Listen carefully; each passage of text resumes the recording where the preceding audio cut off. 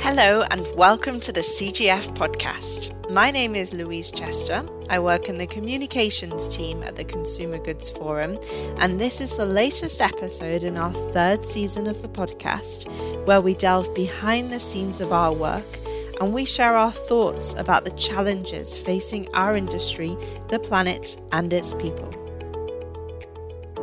The Consumer Goods Forum is a CEO-led organisation that helps the world's retailers and consumer goods manufacturers to collaborate alongside other key stakeholders to secure consumer trust and drive positive change. Today I'm talking to my fellow CGF colleagues, Erica Schuard, who's Director of the Global Food Safety Initiative, and Ignacio Gavilan, Director of Sustainability, who leads the CGF's Coalitions of Action on Plastic Waste and Food Waste. So the three topics that they work across are completely interconnected and really do require a joined up approach from our industry. So there's so much to say on this. Let's get started. Hello, Ignacio. Hello, Erica. Thank you so much for joining me once again on the podcast. You have both been here before. You're veterans to the podcast. So it's a real pleasure to have you back to talk about these very important topics today. So hello, how are you both doing? Yes, good. Thanks, Louise. Thank you. Good. Thank you, Louise. Good to be back. So the issues of food safety, food waste, and plastic are, as we know, completely interconnected. Perhaps you could both start by telling our listeners a bit about how these issues do connect, and does our industry have to have a joined up approach to tackling the issues? Yeah, sure. I can go first. So, let me put it very simply. So packaging protects our food and allows it to last longer, but there's no effective system to collect it and sort it and recycle it. And unfortunately, most of it ends up in the environment. Also, we might not need so much plastic packaging on some food items. So some of it might be unnecessary and we should be able to remove it. But this is something to always verify from the food safety angle. Are we solving one problem but creating another one? So I think it makes a lot of sense to work much closer with food safety, not only within the CGF, but with the authorities to really make a difference on this topic. We've seen it from other disciplines. If you look at deforestation-free commodities, no matter how good you are in sustainability, unless you engage procurement, things will never happen. So I think collaboration in here is key. Yes, I would agree, Louise, 100% with what Ignacio said. And I think that's the beauty of the CGF, isn't it? I mean, we take the interconnected issues, we create coalitions of action from those key themes, the collective challenges that our members share, and then we work together to try and fix them. So I don't think there's any doubt that across the CGF we're connecting these themes together, hence the podcast actually.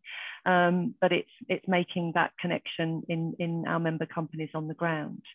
And I think in terms of food safety, food waste and plastic, those three themes, there is the demonization, isn't there, of the plastic wrapper, the unnecessary plastic wrapper.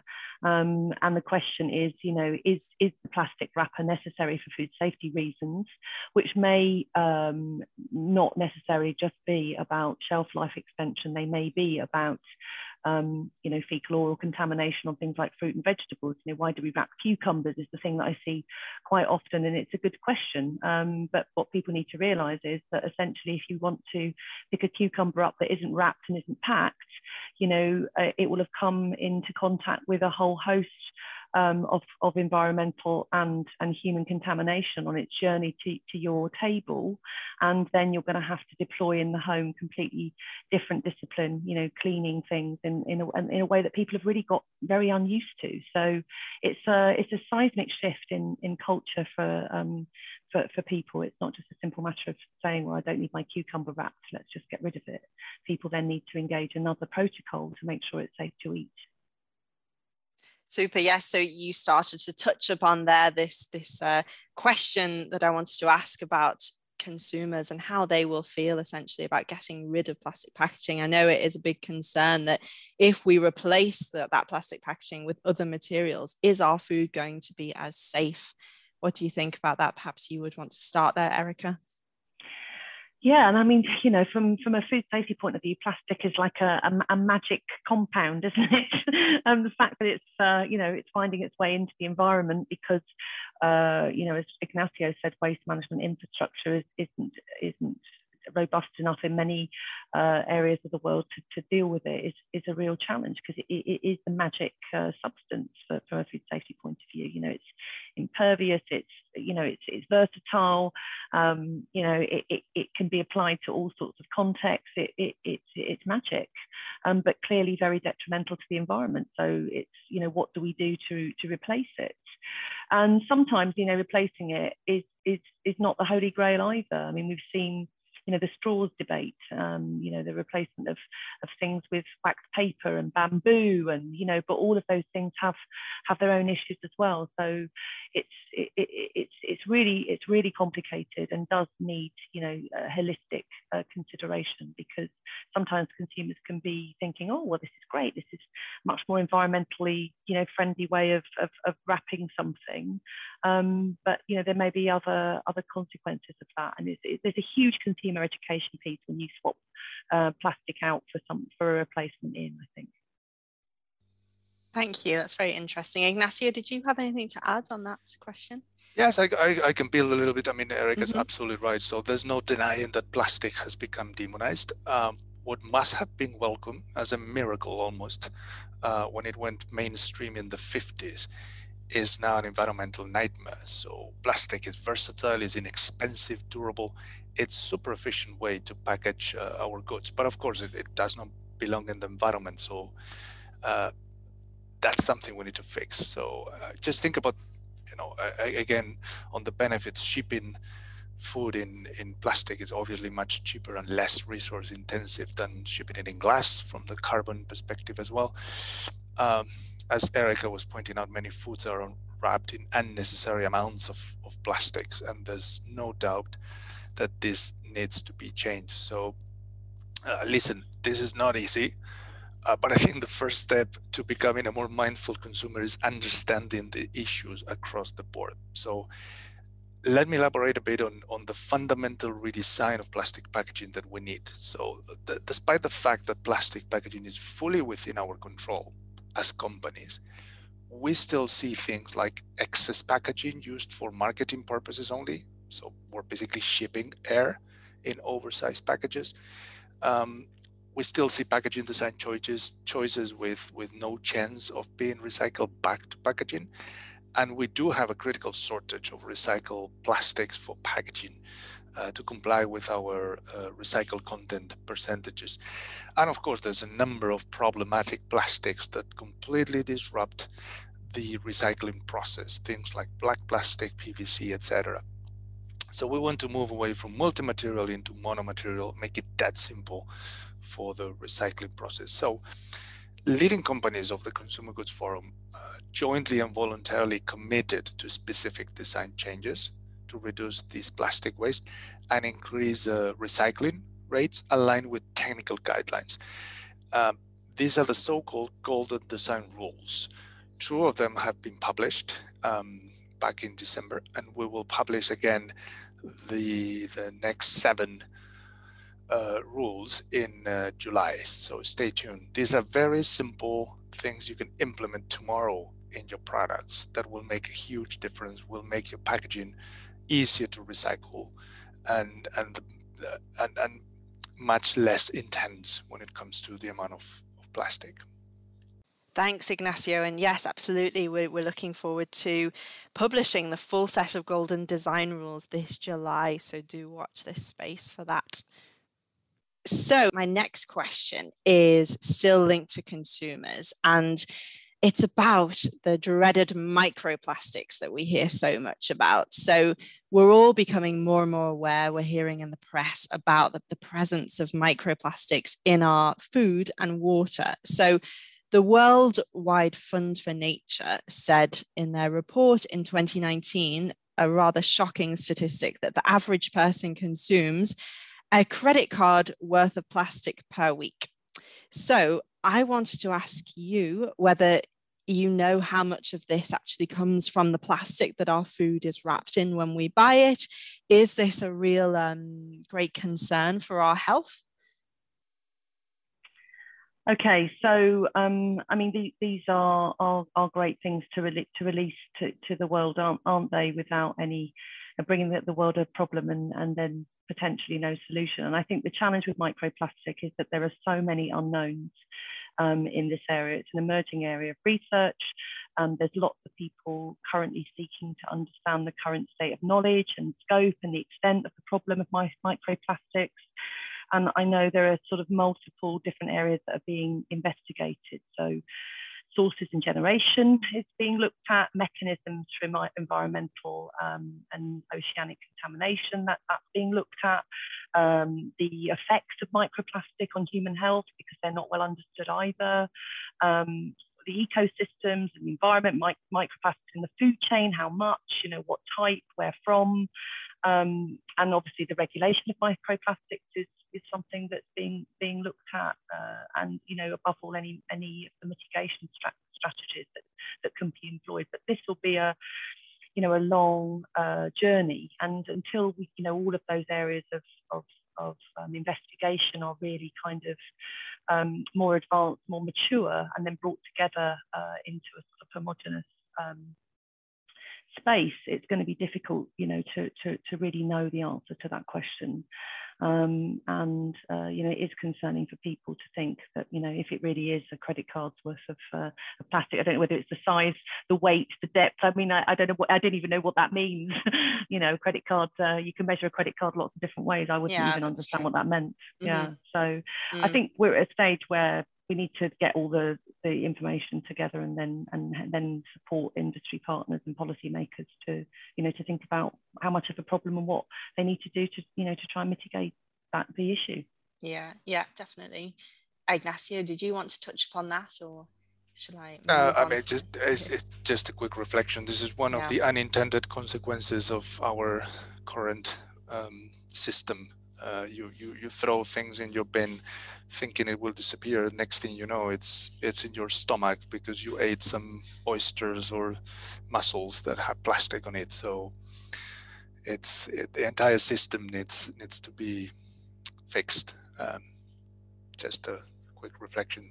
Yeah, okay, super. So next one is perhaps for you, Ignacio. I wanted to talk about recycling, one of your favorite topics. So are there limitations of recycled materials on food contact applications? And, does this present a possible roadblock in the plan to scale up current recycling capacity? Short answer is yes, there are limitations. Using recycled materials into food application is not 100% sorted yet. So I need to get into a little bit of technicality in here, but there are two ways to recycle plastic. One is chemical, one is mechanical. So for chemical recycling via a specific technology called pyrolysis, mainly the technology that gets flexible packaging recycled, I think the food contact legislation will not be too problematic in the EU or United States. For mechanical recycling, mainly used for rigid containers, like PET bottles, for example, plastic water or beverage bottles, the EU is stuck with PET only at the moment due to the EU Food Safety Authority rules that require proof input materials 95% from food contact use. So ideally beverage bottles into beverage bottles. This is obviously very difficult because there's a mix in the trash. So unless you collect it separately, it's very difficult to guarantee these sort of percentages. US has a little bit more flexibility and a different approval method, but this makes sense. Of course, the last thing we want is to have some hazardous material in contact with food as a result of a poor recycling process. So then for other types of chemical recycling, like dissolution recycling, it's also challenging to get food grade certification. I think overall, this will need, again, great collaboration with food safety authorities, technology, and this is happening right now. So we are, as Consumer Goods Forum, looking into chemical recycling with a lot of interest, and we will engage with food safety, not only within the CGF, of course, with Erica, but with the authorities to help accelerate recycled content in our packaging. So next, Ignacio, I think it is another one for you here, food waste. So date labeling, and particularly expiration dates, is maybe the main way for consumers to really know or judge whether what they're eating is actually safe, whether it's gone out of date and they should put it straight in the bin. There's, however, as we know, such a huge amount of discrepancy about how all the different products that we buy are labeled. There's best before, use by, you probably know the long list better than I do, but it's very, very confusing. And this obviously causes food waste as well. So why aren't we as an industry getting this right? And what are the challenges we're facing there that are stopping us from getting it right? Yeah, thank you, Louise. Good question. Back in 2017, together with the WRI and then FMI and GMA in the US, we made a call to action to have just one date on display, whether it's use by or best before. So use by is for food safety reasons. After that date, just discard the product. Best before is for products that might lose some of the quality after that date, but they're still perfectly edible. So things like salt or coffee, for example. Just one date on display, and please, manufacturers, as big as possible, don't put it next to other things like batch number or whatever other number, because that gets people into confusion. Clearly visible, separated from other numbers. That's the target. We've seen progress on this. There are 12 expressions out there, and that includes refrigerated by, sold by, I mean, things that are sometimes communication between the distribution center and the retailer. Avoid all of those. Stick to one, and that will help us with household waste, which is in some developed countries up to 60%. So there's a number of reasons for this, but I think date labeling plays a huge role. I'll stop there. This, again, call to action. There's plenty of information in our webpage and some of the other web pages. We've discussed this with Codex Alimentarius and some others. It's critical that we get this right in the packaging. Absolutely. Erica, did you have anything to add there to build upon what Ignacio said on date labeling? No, I mean, I think that's absolutely right. I mean, it needs to be simple, it needs to be consistent, it needs to be everything that consumers can relate to and understand, and simplicity, I think, is key. Because it is critical that consumers understand that there's a difference between quality and safety, and that dates can relate, to both features. And it's quite a different thing to consume something past its expiration date, knowing that it's going to be fine from a safety point of view, but may be impacted in the quality space, versus applying the same rule and then consuming a high risk product out of its expiration date, which is really not a cool thing to do. No, it's not. It's just so confusing, isn't it, from the consumer perspective? I find myself very often wondering whether to throw things away or just risk it and eat it. Mm-hmm. So finally, I wanted to hear from both of you how you foresee, and I know you don't have crystal balls here, but how do you foresee these issues evolving over the next 10 years? Erica, do you want to dive in there and go first? Well, I think the great thing about the modern world is that it's the ability for people to know things, to get information, to search for things, to find things, to have so many commentaries and narratives on a particular subject. So, you know, your interest can be sparked by something and you can find out pretty much anything and everything that you want to know. I think the challenge in that is that then people become completely overwhelmed. So the very thing that is, you know, is the positive aspect also can become a negative, and people then don't know what the truth is, what the real truth is, and can become very, very confused. But I don't think these debates are going to go away. I think once now people are aware and concerned, they will continue to you know, to be concerned and be aware, you know, which is a great thing. So it's a really great thing. Thank you. Ignacio, do you have any thoughts there or pearls of wisdom you'd like to share? Well, very little to add, but I think when it comes to food safety, waste, and plastic, there's no time to lose in here. Companies and governments need to tackle these issues efficiently. We will need to develop new technologies and legislation that both helps companies invest in innovation and accelerates the move to a hopefully more circular economy. After all, we all have to do our bit to spark sort of a gradual but forceful change. Let's aim to reduce and reuse where we can, and consider a bit more our purchases more carefully. I mean, after all, future generations quite simply depend on it. We cannot get this wrong. Yeah, it's so true, isn't it? I know it does sound rather cliche when we say that future generations depend on it, but it is absolutely true. It's not said frequently for no reason. It's the truth. So you're right. We absolutely must act. And just want to wrap it up now with a bit of a personal question to both of you. How, you know, we're coming out of this, hopefully coming out of the COVID-19 pandemic. Do you feel that, if we think particularly about these topics or perhaps other topics that relate to sustainable consumption, how has the pandemic shaped your consumption behavior, if it has at all? Any thoughts? Yeah, okay. So I have a go at that one first. I think this is a really interesting question, and until I knew you were going to pose it, I hadn't really thought about it.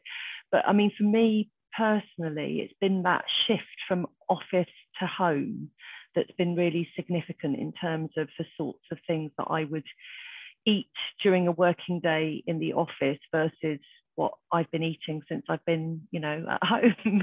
And it's really very different, isn't it? I mean, every time I'm in the office, I would, always too time pressed to prepare something to bring in from home. I'm not very good at that. So always go out, would buy something, you know, would be a plastic wrap sandwich, or would be a, you know, something to food to go type thing, a salad in a pack or something. Well, I can honestly say in the past 14 months, I've not consumed a single one of those things, because in my own home, you know, you make your own food, you know, and it's not wrapped or packaged anyway. You just make it fresh and you eat it. So for me, I mean, I don't know how many sandwiches I haven't eaten in a plastic wrapper in the past 14 months, but I imagine a fair few.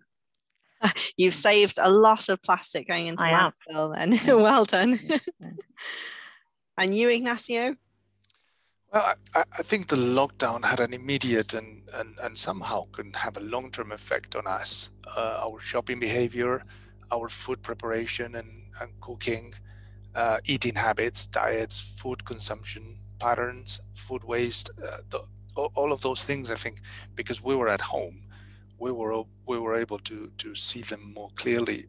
I think for me, obviously, in France you have two bins, one for your organic and another one for your packaging. I was very good at managing the organic because obviously you're home, so you're very efficient. Nothing goes to waste.